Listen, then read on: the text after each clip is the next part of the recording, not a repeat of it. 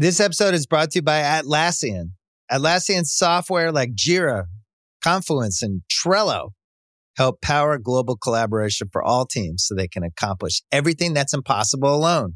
Because individually we're great, but together we're so much better. Learn how to unleash the potential of your team at Atlassian.com. Atlassian.com. Atlassian. Tap the banner or visit this episode's page to learn more. This episode is brought to you by Hotels.com. I was traveling internationally last year. I was in Mallorca. I didn't know the island well. I said, let me head to the north, head towards the water. Let me go on Hotels.com and see what they have available. Something preferably on the beach, maybe even a gym. Not only did I get those things, there was a kids session with exercise, gymnastics in the water, pony rides, a train. It had everything, and I didn't even want any of those things. But at least I knew they were there, just in case I changed my mind. And now finding the perfect hotel has never been easier thanks to the Hotels.com app. Whether you're looking for a family-friendly, right, all-inclusive or a relaxing spa weekend, you can find exactly what you need and compare hotel prices, ratings, and amenities side by side. So start planning your next getaway and find your perfect somewhere in the Hotels.com app. Shouldn't you be at work?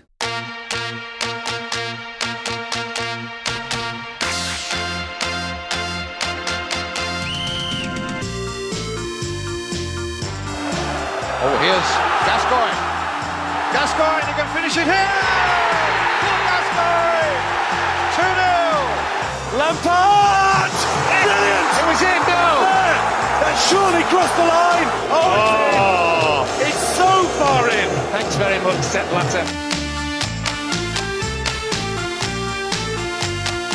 Clean sheet, I call it, is one of the most important things in football. Nice to see home fans booing you. Emil Heskey, could it be 5? Yes, it is! Paul Bowden to take it. Oh, and he's hit the crossbar! Gerrard is Carroll! What a goal by the England striker! That's why he was brought in and he's done the job. Saved! John Pickford! England on the brink! Now, you know him better than anybody probably. Do you back him to score quickly, yes or no? Yes.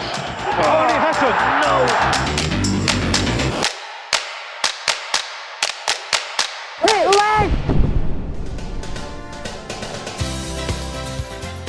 Hello and welcome to Quickly Kevin. Will he score? The World Cup is almost upon us. Welcome to episode 2 of our World Cup previews. This one focuses on the teams. I'm Chris Skull. Joining me as always, Josh Widdicombe. Hello. And here's Michael Marden. I was thinking of doing a pun, but I've got this thing and I don't know what it is, but you just tell me. I was trying to pun on like a classic World Cup player, and I've just ended up with this. Broline.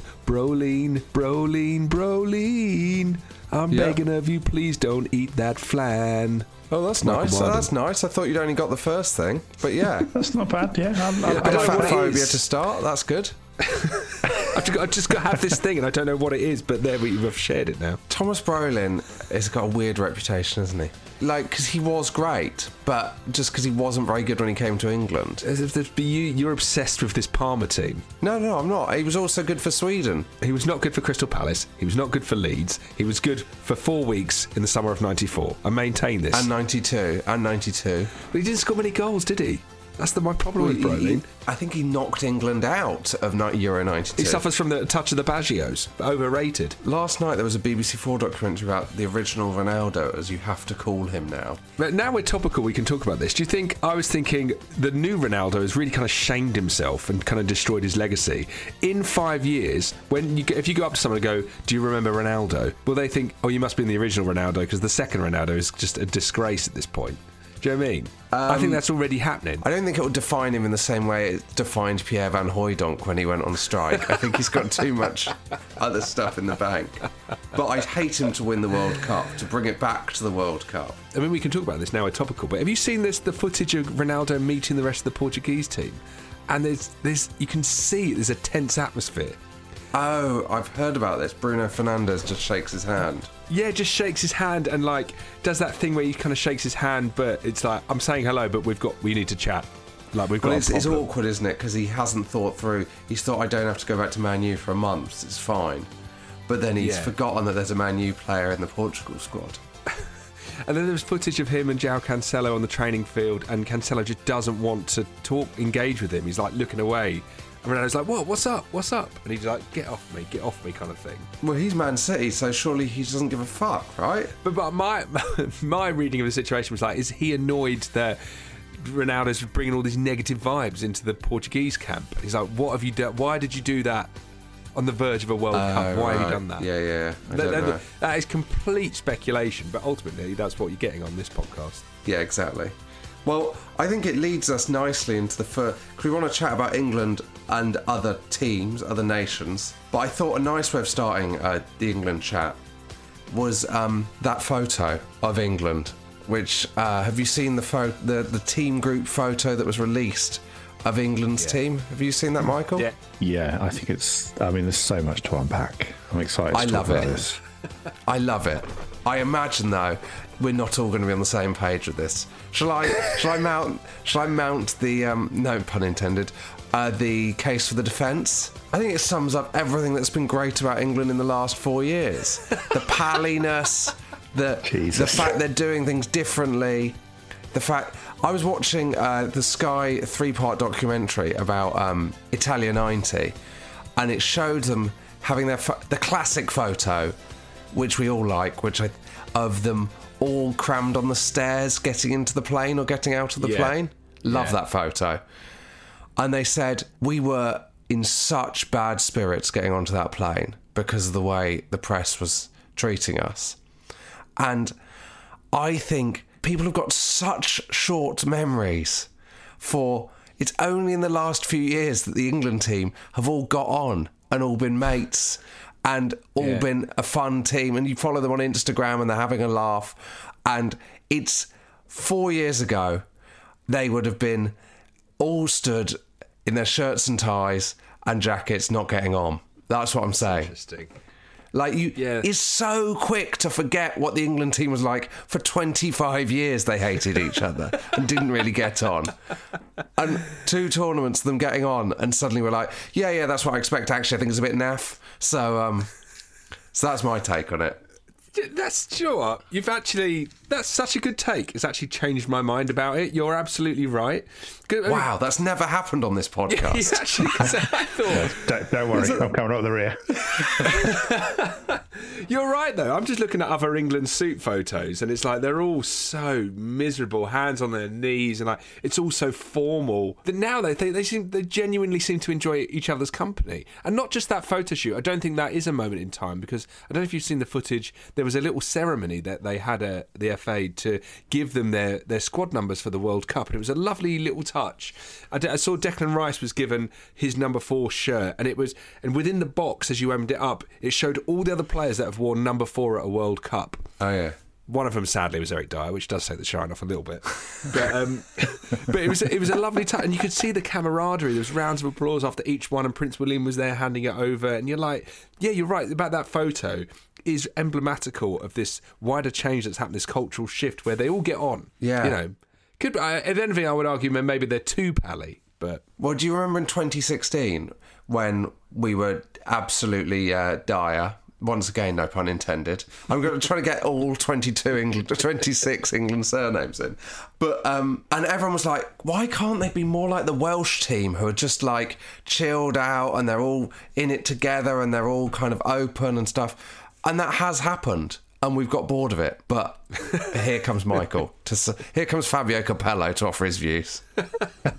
Well, I obviously don't disagree with what you said and the sentiment of what you said. I think that's the biggest change, and I think the biggest force for good that Southgate has had on the landscape of the England team is exactly that kind of mentality, that camaraderie, a sort of like a joy and a pride in wearing that shirt and playing for the England team.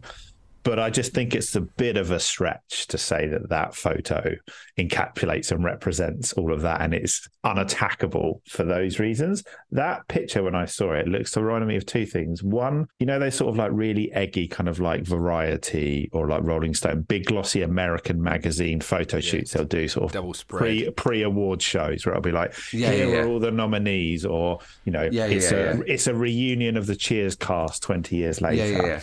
And some of those people aren't happy to be there. They don't share the sort of same level of sentiment. Looking at this picture, there's one person in particular on the far right. He is guffawing. Like, whatever's going on behind the camera is the funniest thing he's ever seen. Is it Conor Cody? Well, he's laughing because he can't believe he's there. Yeah. I've got some goss on Conor Cody. I've got some ins with the FA, and one of the things, because I was asking about the likelihood of Jared Bowen going, and Jared Bowen had a good chance because I was told that Gareth Southgate likes good travellers, and Conor Cody is a good traveller, and a good traveller is someone who's not necessarily going to be playing all the time, but is just fantastic around the dressing room.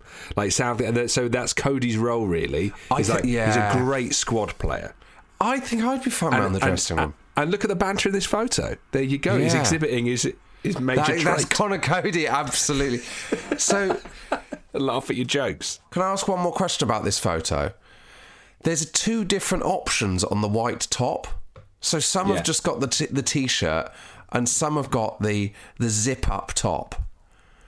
Do you think they had free choice? Like, very few have gone zip up. Which would you have gone for? I think I like the shirt. I think looking at it, I'd have gone T-shirt. Yeah, I would not gone zip up. I don't think this photo doesn't feel sincere. There's something about it that's just too staged.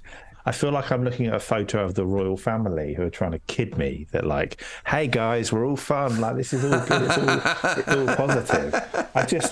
I'd really like, a David Batty in the middle there. Someone who's just like, I want no part of this. I also don't believe that is all one take. I don't believe they got everyone to smile. Well, I was wondering whether it's a composite. Do you think it's got to be a composite? That many people getting them to look in the right place, and not one of them have their eyes blinking. Not one of them have their balls out as a bit of banter. But that's all right, isn't it? It's 2022. I don't know. I want to see a key in a sock. I want to see a car key in someone's sock. But this is too. It's too sterile. It's too polished. This for me. It's the opposite of sterile. Look at it. Yeah, can I make some deep analytical observations on this photo? I think it does portray some of their real personalities. Phil Foden with his arms around Calvin Phillips and Harry Kane, like the young cousin in a family photo, isn't he? Like a bit of a wide, he's going to be mouthy. He's a bit. How long are his arms? His arm that's over Kevin Phillips' shoulder. It's Calvin Phillips. Over Calvin Phillips' shoulder. That would be a long arm.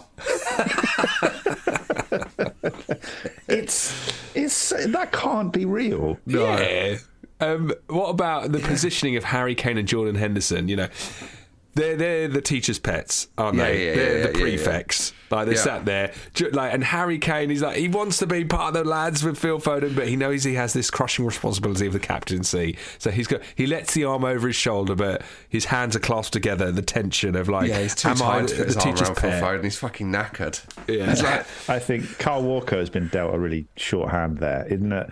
I think the people behind him are stood on some kind of bench to give them a bit of height, and then the people in front are sat. It looks like he's chosen somewhere between. He's stood, but not on the bench, so he looks a foot shorter than James Maddison. Also, I think we could all agree Harry Maguire has been forgotten and shoved at the back.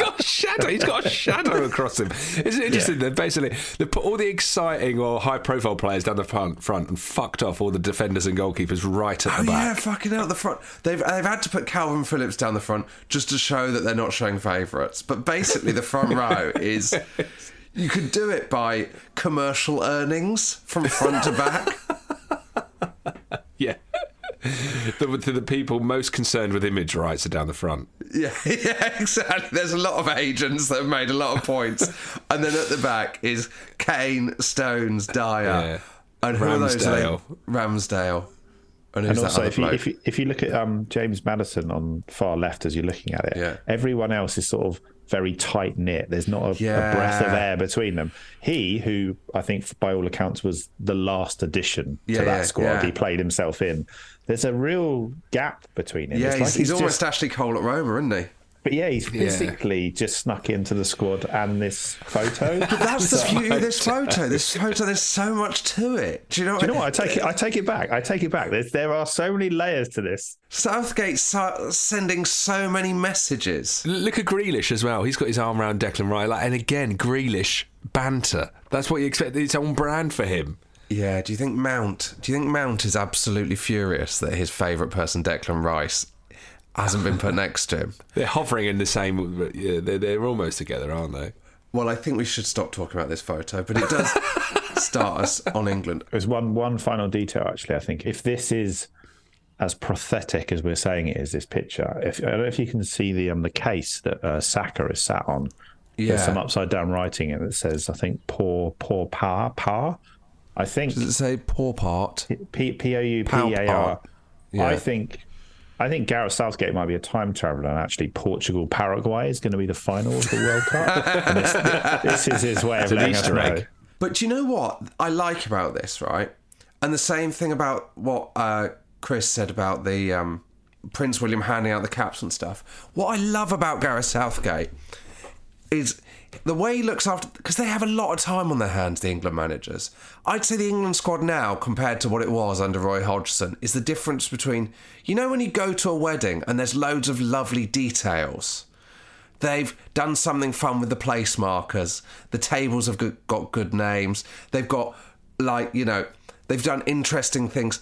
Gareth Southgate's across all the interesting details, making it as good as possible. Whereas Roy Hodgson was a wedding where you just turn up to the registry office and then you turn up to the hall and it could be anyone's wedding, if you know what I mean. I think that's what I like about him. He makes this experience exciting for the team. They're never bored. But let's move on to discuss, how do we think England are going to do? Oh, the big question, really, isn't it? Without getting into punditry. Without punditry, I don't want punditry. I want a feeling. Okay. I want it based purely on a gut feeling that is based on absolutely no facts. I'm going to go first. Yeah. Badly. Yeah. I fear it. Oh, I feel it in my marrow. I think we're going to win one group game.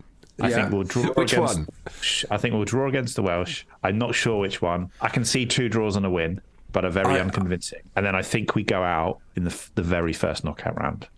Mystic Michael. Iran, apparently, I know we're not getting into but I read that Iran are very defensive, and I thought that first game has got 2010 written all... This group has got 2010 written all over it.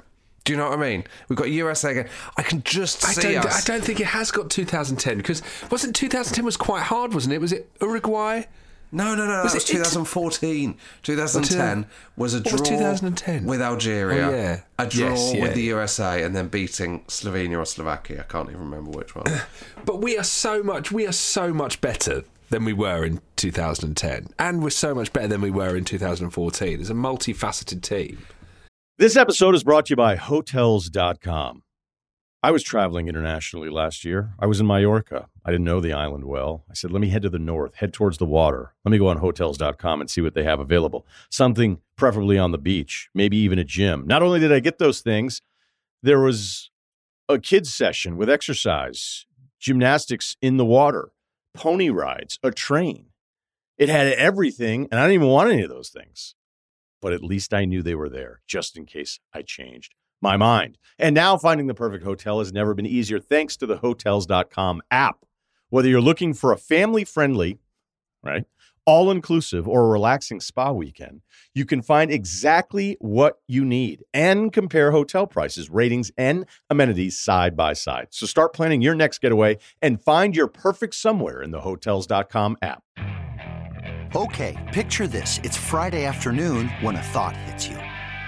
I can spend another weekend doing the same old whatever, or I can hop into my all-new Hyundai Santa Fe and hit the road. With available H-Track all-wheel drive and 3-row seating, my whole family can head deep into the wild.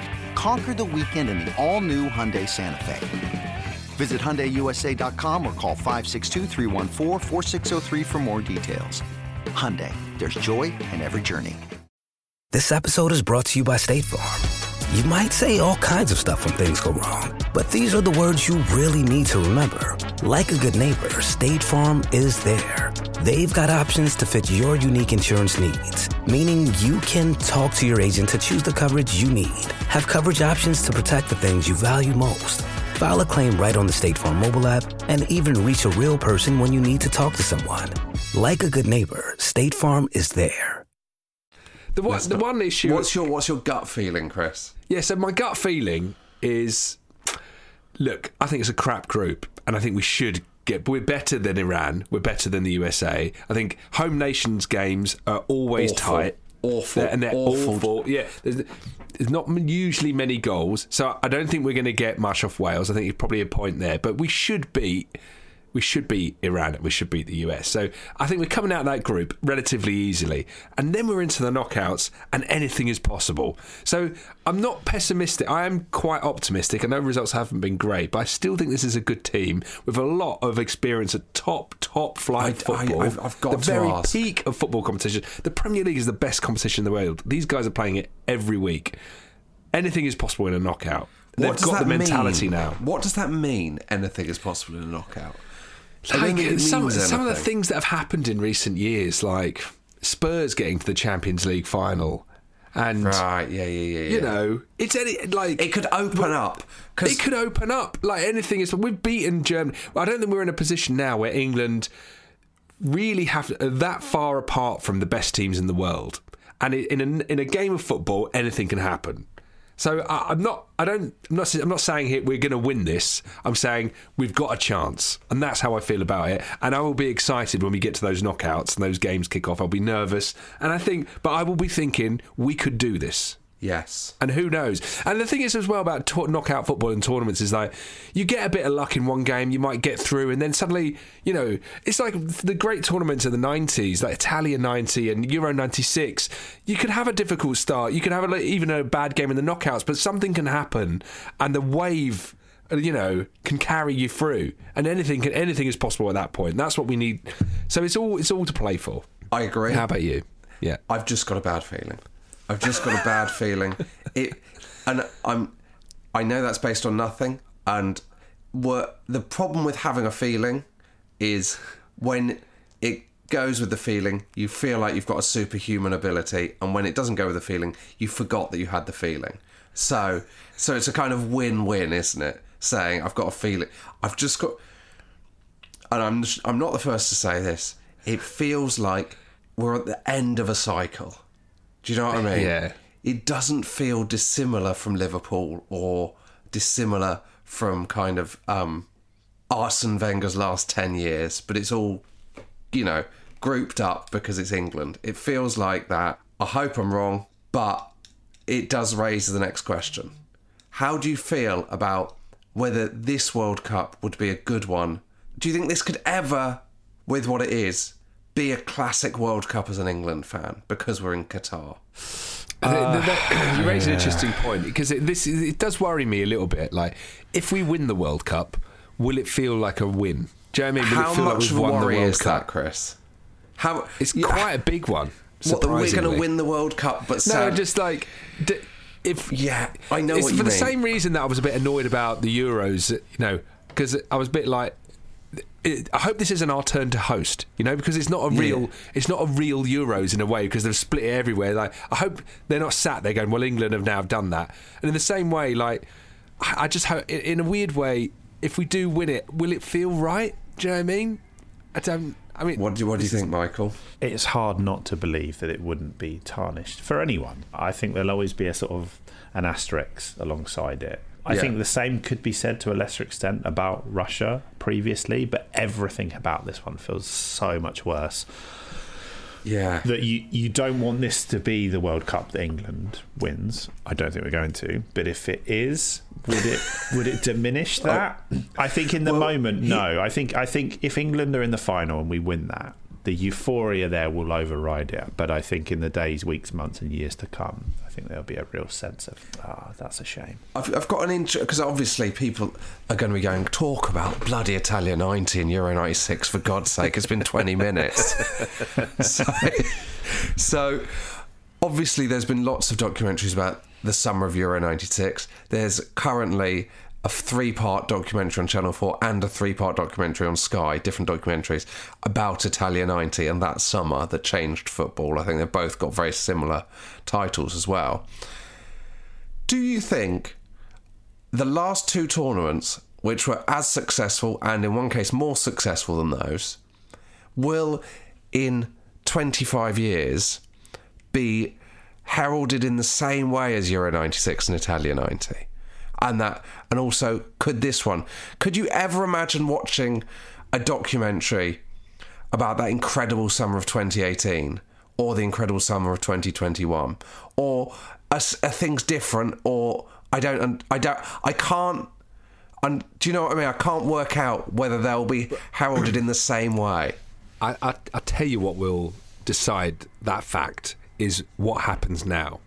You know, if we win the World Cup, or if we go through a period of success where we're in the finals, you know, I think no one will those care about 2018 and 20. They'll become footnotes, and I think the reason why Italia 90 stuck out was because that was our highest achievement for a long time, right up until 2018.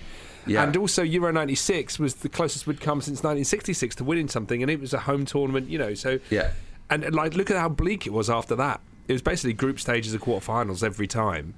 So if you're part of the 2020 squad, you're desperate for England to fail now to really guarantee your legacy. The documentary front in 30 years. I definitely agree with Chris there. I think what happens now will be integral to the sort of legacy of the previous two tournaments.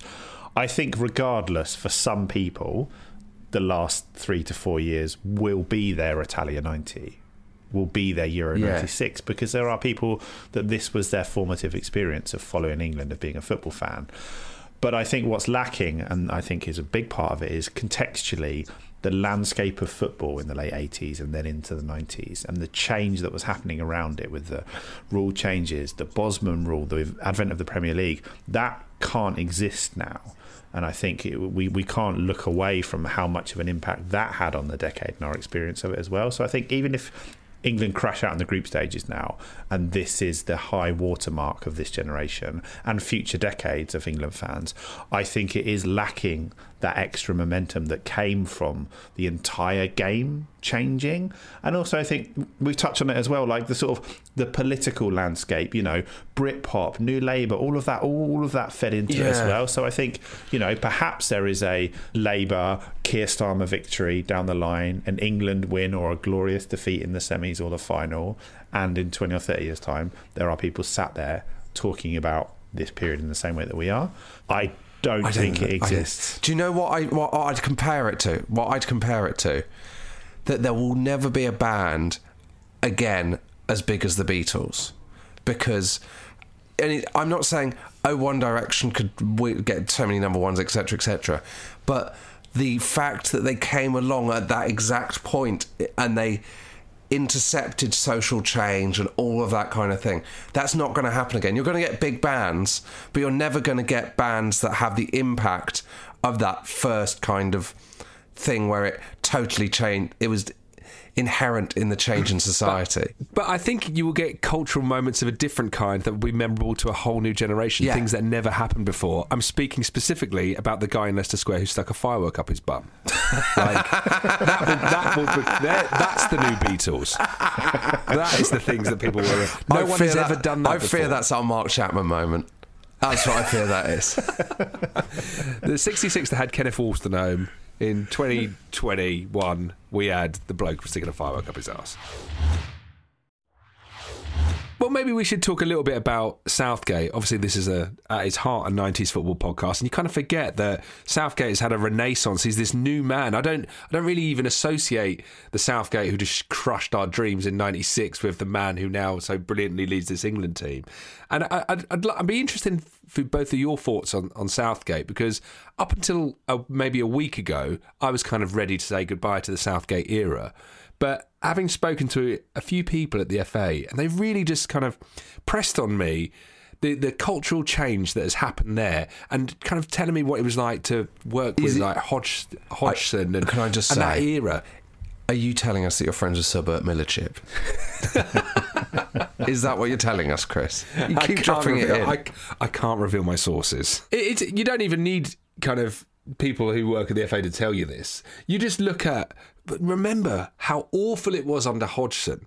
And maybe West Ham fans are a bit guilty of this now under Moyes, where you're like, okay, he's taken us as far as he can, it's time to change. Well, actually, just remember how far we've come. Is it Charlton post-Kirbishley? Yeah, do you know exactly. what I mean? It's Charlton going, I'm quite bored of finishing 8th. Yeah, I'm bored. Yeah, give me something else. Congratulations, welcome to League One. Do you know what I mean? I've actually gone the other way. And so now I saw Jamie Carragher say this. He's taken it as far as he can. It's time for someone else to take over and see where he can take us. Well, actually, no. I think he's taken us on such a great journey that actually I don't mind if he stays. In fact, I kind of prefer it. He's taken us as far as he can. But that's really far. If he can take us that far again, if that's the par score for where Gareth Southgate takes England, fine. Yeah, okay, here's a question. What would you be happy with then? Realistically, my frustrations with Southgate come from the fact that I think everything that's positive about him and what he's done for the England team we've discussed. But I do genuinely think he was almost exclusively responsible for losing both the semi-final in Russia and that final with his choices.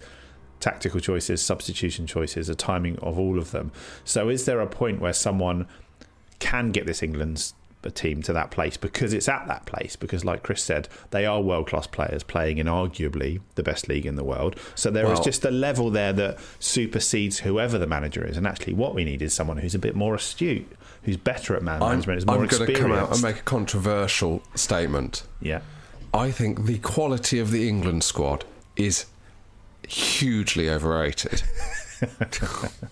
At player for player, people go, this is the biggest talent pool we've ever had. Anyone that says that is insane. Are you fucking high? We've got our main 2 centre-backs can't get in the first team at their clubs, like Stones and Maguire. Our goalie plays for Everton, right? And not in a Neville Southall way. Our defence is abominable. Calvin, people are so obsessed with the fact we've got quite a lot of good wingers and number 10s. They don't look at the fact we've literally got one good striker, and if he gets injured, it's Marcus Rashford, who isn't, he's not fucking Robbie Fowler. He's not Les Ferdinand. Do you know what I mean? Like, the quality of this squad versus the quality of the France 98 squad or the Euro 96 squad or any of those later Bobby Robson squads, this is not nearly as good. So are you saying we should give Southgate more credit? So I'm saying everyone that's going... Yeah, so I'm saying definitely everyone that's going, this squad should be... Let's not forget, you say he tactically made some mistakes, and I agree with that, but you've also got to give him credit for the formation he started with against Italy, leading to Kieran Trippier crossing for Luke Shaw to score after 2 minutes. They are not players who should be involved in a goal in a major international tournament final. So there are positives from, like, he's not sat there with fucking Cafu and Roberto Carlos making them play 11 behind the ball. But what I'm saying is, this England squad, that there's so much excitement about the fact we've got quite a lot of good young players. But in reality, Calvin Phillips has been rushed back from injury because he's so necessary to the squad. I think, if anything, we've overachieved in the last 2 tournaments. There you go. I've said it. I feel Harry Kane is probably the second best striker in the world behind Erling Haaland. I think Phil Foden... I think he's going to be up there with Messi. I really do believe that. And Guardiola said something similar. He is so good when you watch him play. I think he is one of the best players in the world. If anything, I think Phil Foden's probably a little bit underrated. And another player, saw an interview with Sergio Aguero this morning saying that if Declan Rice played in the top 6, he would be in the same conversation like Casemiro and some of the greatest midfielders in the world at the moment. I don't know if you saw that. I think it's, like previously... It's always like, well, we've got some good players, but it's not a full squad. You look at the France squad. Do you know what I mean? You know, I think I said this before, but I look at those. I think those international squads are just as kind of patchy as ours, really, in terms of like Richarlison getting the quad to Brazil. I know I mentioned that before.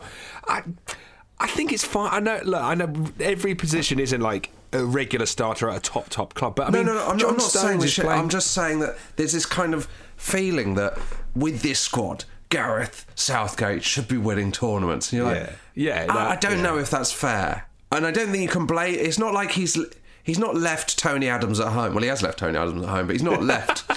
He's on Strictly. Yeah.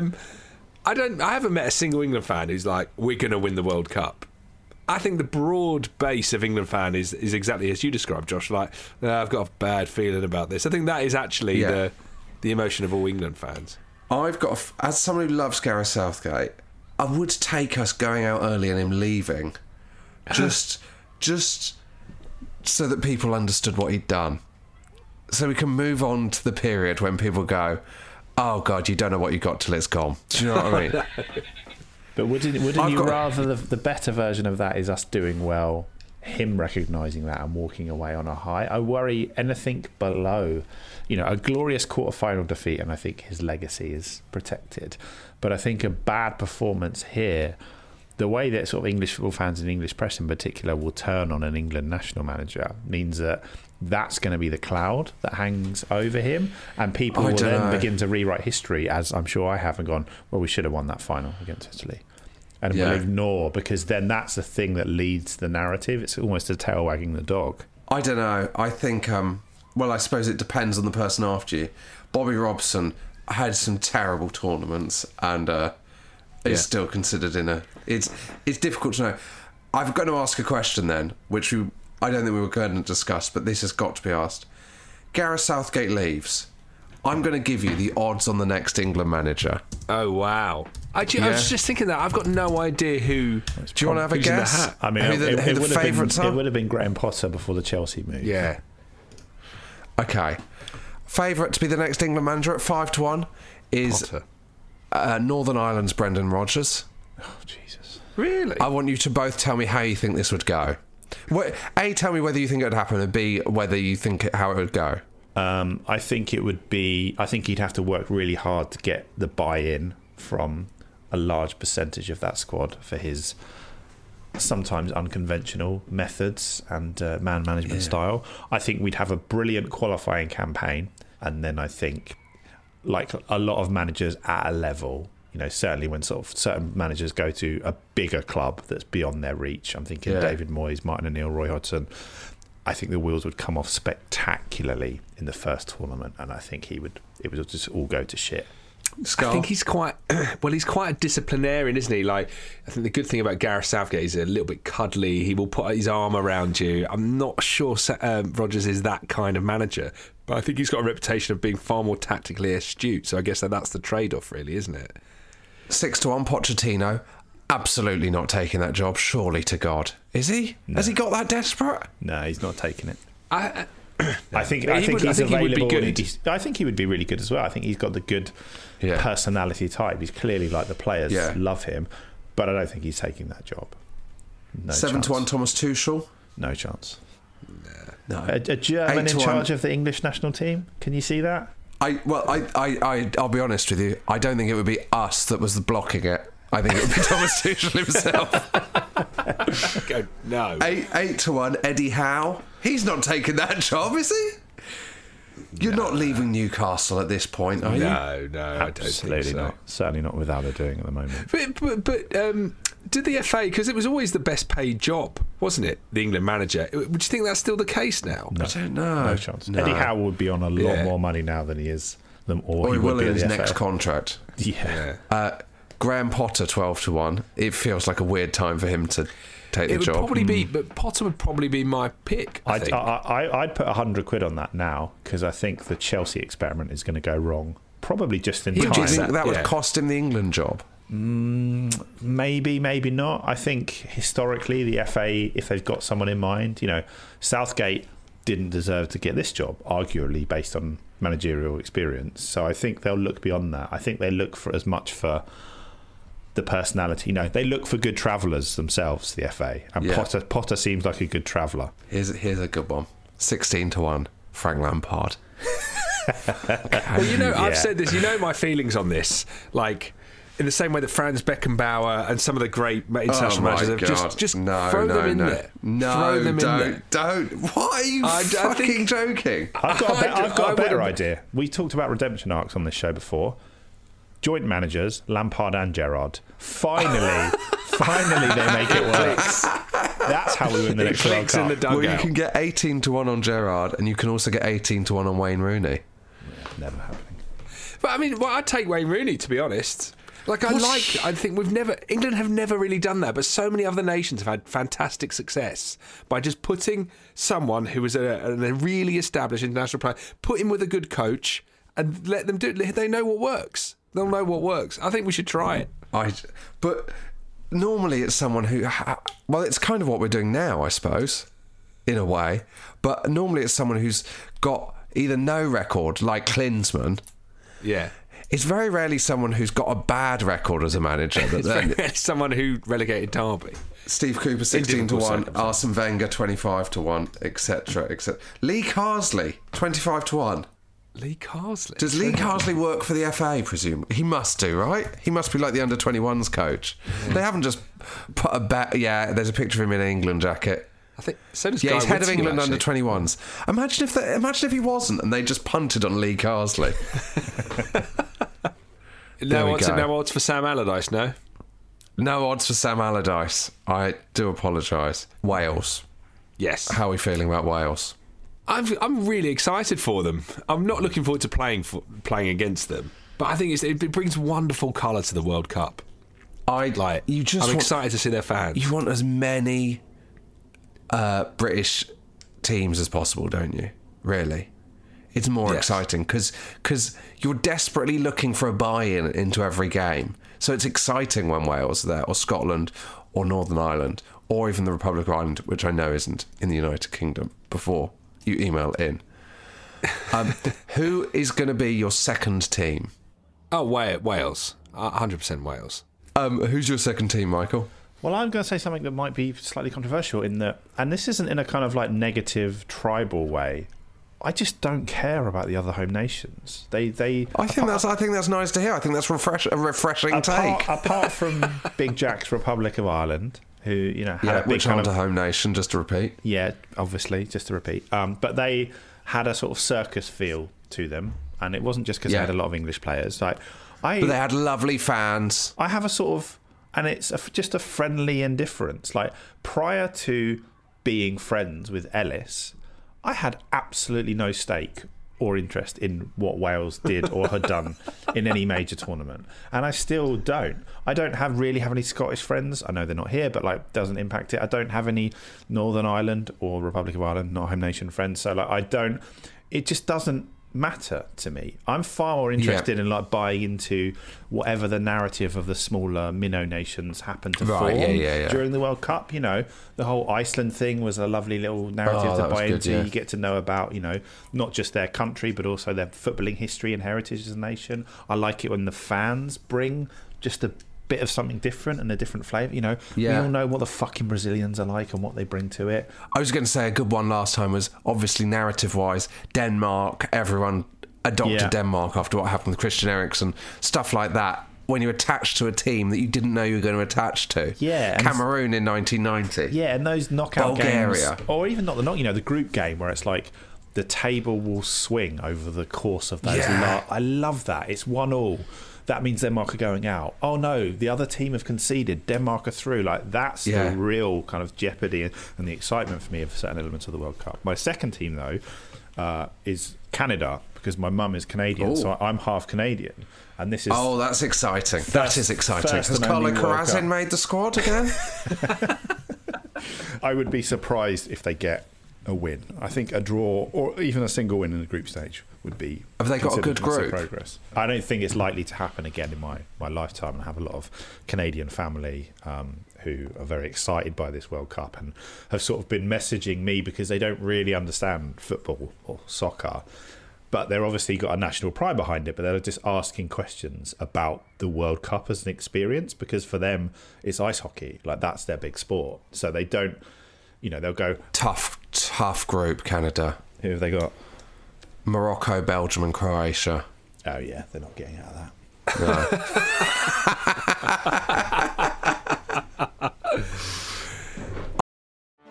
Get ready for the greatest roast of all time, the Roast of Tom Brady, a Netflix live event happening May 5th. Hosted by Kevin Hart, the 7-time world champion gets his cleats held to the fire by famous friends and frenemies on an unforgettable night where everything is fair game. Tune in on May 5th at 5 p.m. Pacific time for the Roast of Tom Brady, live only on Netflix. You ready? Showtime. On May 3rd, summer starts with The Fall Guy. Let's do it later. Let's drink a spicy margarita. Make some bad decisions. Yes.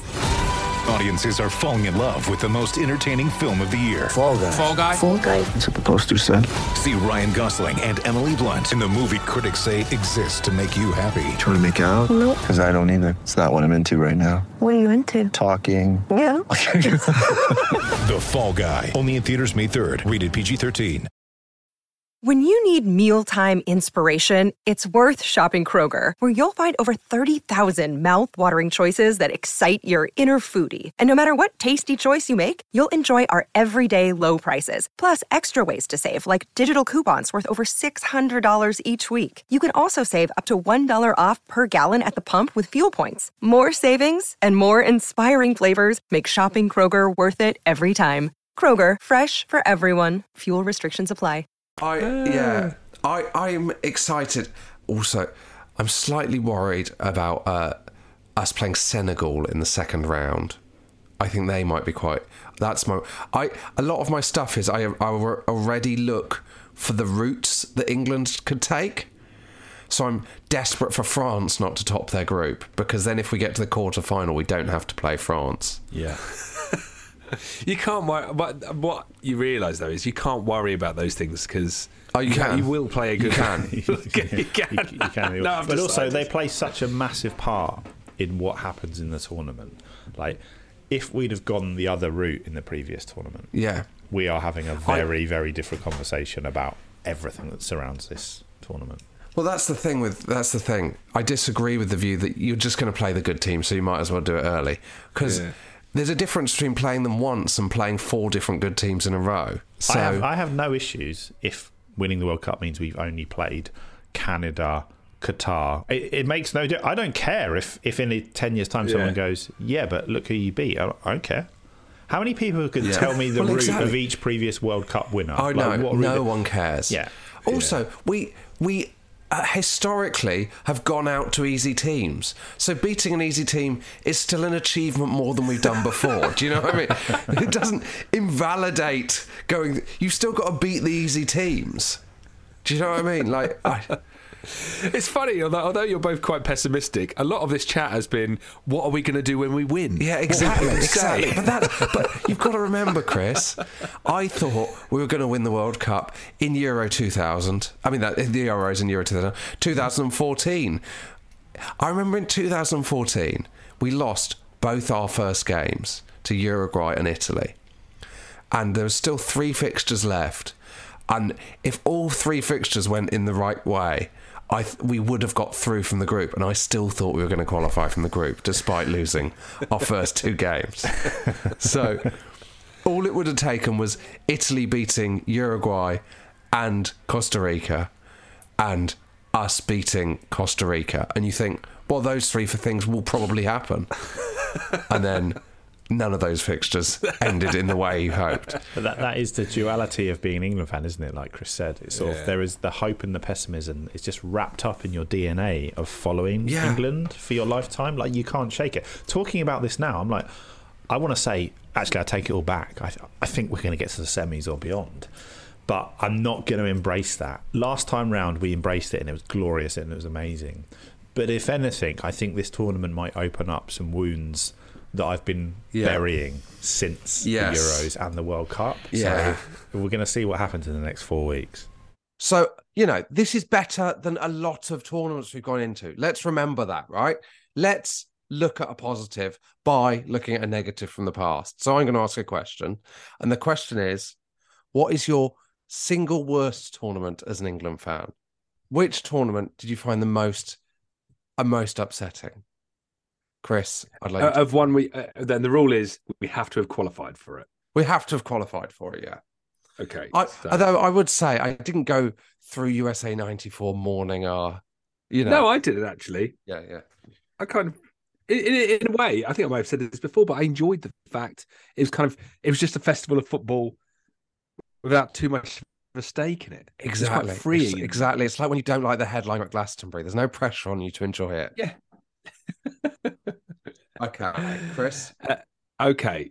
I mean, for me, I don't know how other listeners feel about this, but there's two clear, terrible World Cups, and they've both come recently, and they were both back to back, which was 2010 and 2014. Yes. 2010, that was the one where that's obviously South Africa. We drew with the United States up front, and then was it a draw with Algeria? I think we discussed it earlier in the episode, and then scraped a 1-0 win over Slovenia to progress.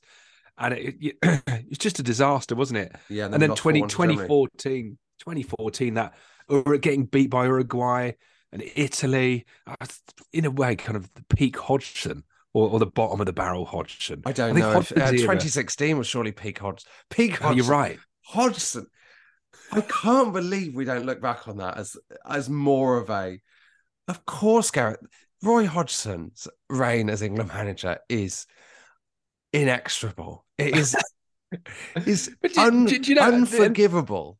This is where really what's changed my opinion on Southgate is I've started looking at the Southgate era through the lens of the fact it came after Hodgson. Yes. Do you know what I mean? How can anyone ever be Southgate out when you look at what Hodgson did, specifically at the 2014 World Cup? Major and Blair. That's all I'm saying, Chris. Major. Could I put a vote in for Euro 2000? Yeah. Because I tell you why Euro 2010 was dog shit, but it followed when we weren't even in. 2014 was bad, but we hadn't been good for years. 2000 was following France 98, which was glorious, even though we went out in the second round. Euro 96, which was obviously Euro 96. And then we just went out in the groups to Romania. We went 2-0 up in the first game to Portugal and then lost 3-2. But we did beat Germany at Euro 2000. Yeah, I know. But us beating Germany there was it was like two, well, not great. That says a lot about England. But it was like two great prize fighters, you know, playing, you know, fighting at the age of 50 and counting it as a kind. Do you know what I mean? It was us both at our lowest ebb. I know. Do you know what as well? Like I go into every tournament thinking, "Oh my god, we can win this," and I felt exactly that way about Euro 2000. I know. And then you remember, God, Phil Neville's bringing down a Romanian to give away a last-minute penalty. Like Phil Neville. It could always be worse than now. We've got to remember this is a different era to that. Michael, any to add to that? No, I think you've covered all of the big hitters. I think, 2000, I hadn't really thought about. It sits in this kind of weird middle ground where it's not 90s. It's not the sort of horrible. I mean, probably 2000 2010 is probably my least favorite because there was a part of me that really, I believed that Fabio Capello was a man. I believed that for the first time we had genuinely a world-class manager, a tactician, a man manager. I was all for the disciplinarian. I was all for, they shouldn't be having fucking fun. You didn't want ketchup. Hey, ketchup for me is the nectar of the gods. I have it every single day. I'd give it up in a heartbeat for the right manager. And I thought he was the right manager. And we were wrong. And I think that was the last time pre-Southgate I had any kind of genuine hope or genuine belief. The Hodgson era, I knew it was like, well, this is just not going to end well. It's not going to work. Quick supplementary question. You're manager of England. Are they allowed ketchup? I would insist they bathe in it after the games. Do you know what's weird about the Capello era as well? It's like, you think Capello, I mean, all he's achieved in the game, a real titan, like someone who you feel, yes, this person knows what they're doing. And then you look, He's calling up Jimmy Bullard and David Bentley. You know what I mean? Like, did we get the real Capello or his brother? How did that happen? How did that even happen? I think there's something that happens with foreign sort of European coaches. You know, you see it with Ancelotti, who came to Everton and everyone were like, oh, God, this is a spent force. He's just cashing his check. And then he leaves and he does what he's done with Real Madrid over there. I just think sometimes, and I think probably it's our fault. Like, it's time to look at what's the consistent thing throughout this, the thread through history. And actually, Michael, you can't go victim blaming in these situations. You can't. I think England, I think the English mentality, I think the English team, and maybe, to circle back, maybe that's Southgate's legacy. That is, he's changed that. Southgate is the man, like in a relationship, he's the girlfriend, he's the manager before the one comes in, the one you marry, the one that wins us the World Cup. And you look back and you go, you don't get the glory, but years from now, decades from now, sat in a care home or in a rocking chair overlooking a lake, a wry smile comes across your face as you remember Gareth and everything he did to make you the man and the team you are today. Yeah, with Sir Lee Carsley. He made Sir Lee Carsley what he is. None of those Sir Lee Carsley statues would exist around Wembley if it wasn't for Gareth Southgate. We should start the campaign of Lee Carsley for England. On the topic of England at World Cups, we've got to touch on this. We touched a lot on the Steve Hodge selling his shirt. This came to light today, guys. Today we're recording. The ball has now been sold. The guy who owned the ball, obviously, I've seen what the shirt fetched and gone, fucking Nora. The ball's gone for 2 million quid. The hand of God ball. It's mad. Here's my issue with this. There's more than one ball. I knew you were going to say that. And this was it's 1986, Michael. There was only one ball. There's got to be at least 2 match balls. It's the World Cup. There's got to be. It isn't like under 10s in the rec where you've got one Mitre Delta. And when that goes over the train track, you're fucked. You're playing with like a plastic 99p shoot ball. I can see why people would pay a lot of money for it. £2 million is a lot when there could be another ball. Yeah. The shirt, fine. There's only one shirt. The shirt makes more sense. I can give a shit about the ball. The shirt I buy. I wouldn't buy, but I buy that's worth. The ball. Yeah. Anyway, there's a twist. It's a bit more shrouded in mystery because the Maradona shirt is clearly his shirt. Do you know what I mean? It's got the number 10 on the back. Well, they even tried to argue that, didn't they? There's going to be loads of balls that look like that ball. Well, and also, I want to see a handprint of Maradona on the ball. DNA tested. The ball is actually involved in the incident, whereas the shirt's not involved in the incident. The ball is part of the contact with the hand, I suppose. I forgot he was topless during that handball. There is a twist in the tale of this story. The person that sold it is the referee that didn't give the handball. Oh, come on. He was the man who owned the ball. What do you think? How is he Peter Shilton is making of that? His own bad. He's like Matt Hancock in The Jungle. He's profiting from his own bad decision making. That's a strange one, isn't it? I wonder but has he had the ball the entire time then? Well, no one scored a hat trick. Maradona got 2. So had Maradona scored a 3rd, he would have kept the ball. But I suppose the referee gets to keep the ball, does he? Is that how it works? Is that how it works? Is he just smuggling it out of the state? Is that how it happens in all these games then? Yeah, I imagine, especially back then at the end of the match, they probably do, or at least him or one of his assistants walk off the pitch with the ball. And then if he's astute enough, he's decided, hold on a minute, this might be worth £2 million in 40 years' time. Do you think in the tunnel, he's walked out with the ball, Steve Hodge has walked out with a shirt, they both winked at each other? Yeah, it's like the end of Ocean's 11. They just met at the fountain in Rome. Just I wonder if other people are holding on to bits of that. His boots must be kicking around, mustn't they? How much do you think Shilton is kicking himself, like the gloves he wore or the shirt? He could have flogged all that. I'd be fascinated to know whether Shilton, were he to own a bit of the memorabilia, would be willing to accept the money, having taken such a stance on it.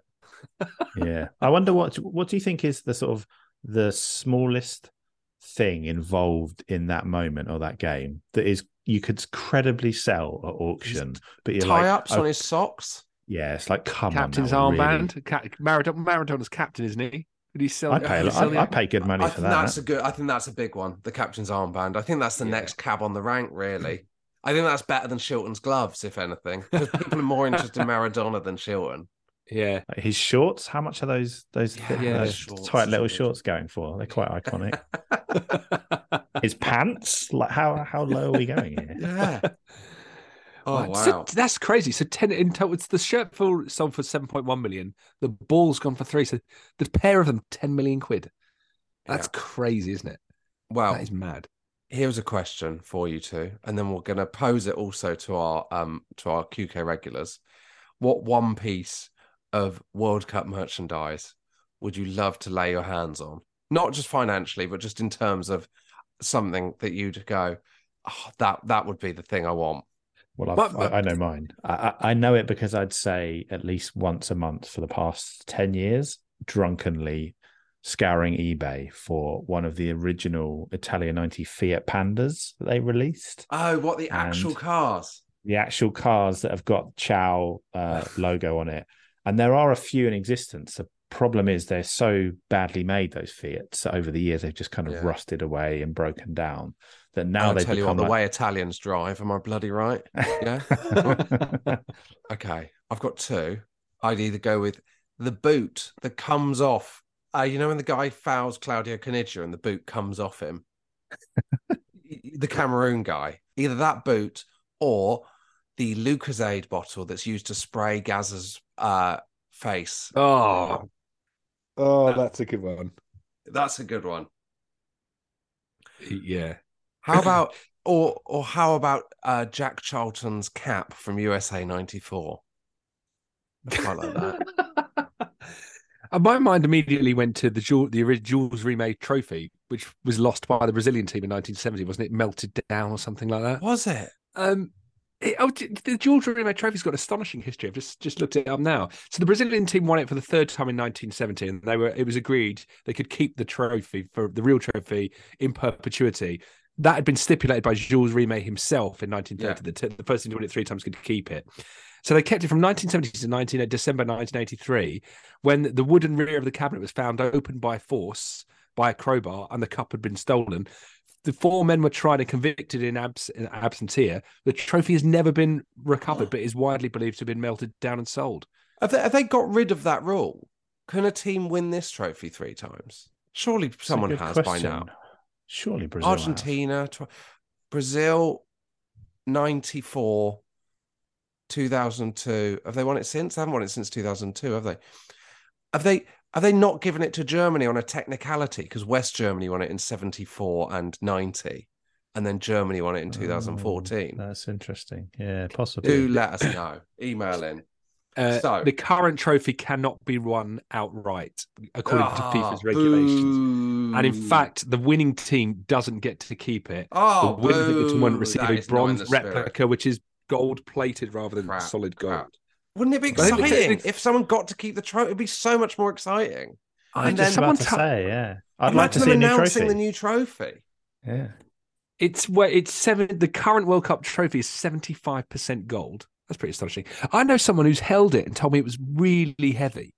I suppose the final question, I think we asked this before the last tournament, and I'd like to see whether your views have changed. Would you accept England winning this tournament, but in exchange, they never qualify for an international tournament again? You get the glory. It's a World Cup. And then, Chris, you've already said you don't like it when England. You enjoyed USA 94. You can enjoy all the other World Cups stress-free. Yes or no? Very simple. I guess another way to frame that question is, would you like to see England win something in your lifetime? And right now, I would say, yeah, just once. I would be happy with once. I think any of us would. So I've kind of reframed that question and ended up with the answer, yes. I want to see England win something. It's a no from me. I don't want us to win it in Qatar. That's the first thing. And the second thing is, I don't know what my life would be like if England had won a tournament. It'd be rudderless. I like the journey. I like the constant wanting us to win. And I quite happily us never win it. And I don't know what it'd be like the tournament after we'd won it. I don't like that. I'm surprised by that answer, because with one win of a tournament, you're putting to bed 1966, which, as we all know, is your least favourite tournament victory. Rubbish, overrated. What do you think, Michael? Yeah. I guess one clarification I'd need is, do I know when we win it that we're never going to qualify again, or am I coming into it? You don't know. You don't know. Oh, that's tough then. I think I'd take the win, because I don't believe we're going to win it in my lifetime. And although the disappointment would sort of settle in, I think by tournament 3, I'd realise, oh, right, there's some kind of curse here. The anger in this nation as we failed to qualify for the 10th tournament in a row. Yeah, but we'd have that World Cup win, and I think I could always lean on that. I think it's better to have loved and lost than to have never truly loved. Yeah, well, there we go. One last thing. Who do you least want to win the World Cup? Brazil. I hate Neymar. Really? I think, I can't stand him. I can't stand him. I think he's everything that's wrong. Without being an old man yelling at clouds. Neymar, yeah. I think everything about him is... I'd hate him to win the World Cup. Also, he backed Bolsonaro as well. So that just absolutely underlined in my head, this man is not for me. Chris, who do you least want to win it? Oh, I wouldn't want Qatar to win it either. I think that would be awkward for the world. That would be... I don't know what would we do with ourselves? I'd hate USA to win it. That would be a real shame. No, I don't. You know, I don't really. But maybe Portugal. Like the idea of Ronaldo. Oh yeah, that'd be bad. I think that'd be up there. And like, even though I've said I really want Wales to do well, I don't want them to actually win it. That would be. Yeah, that would be. I'd be more than happy for you to fail valiantly in the final. But if you were to lift the trophy, I'd find that difficult.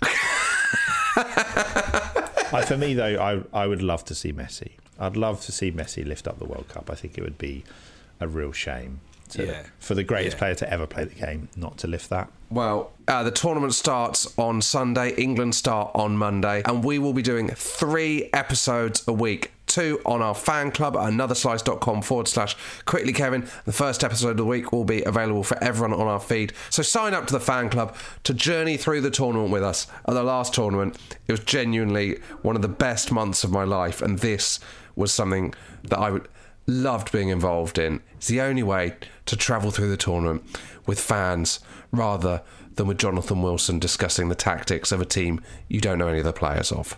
So... as much as I love Jonathan Wilson, I should add.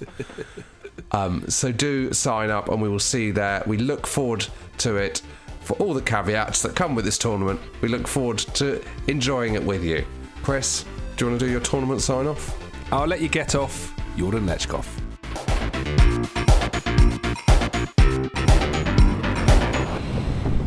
Go, Lech!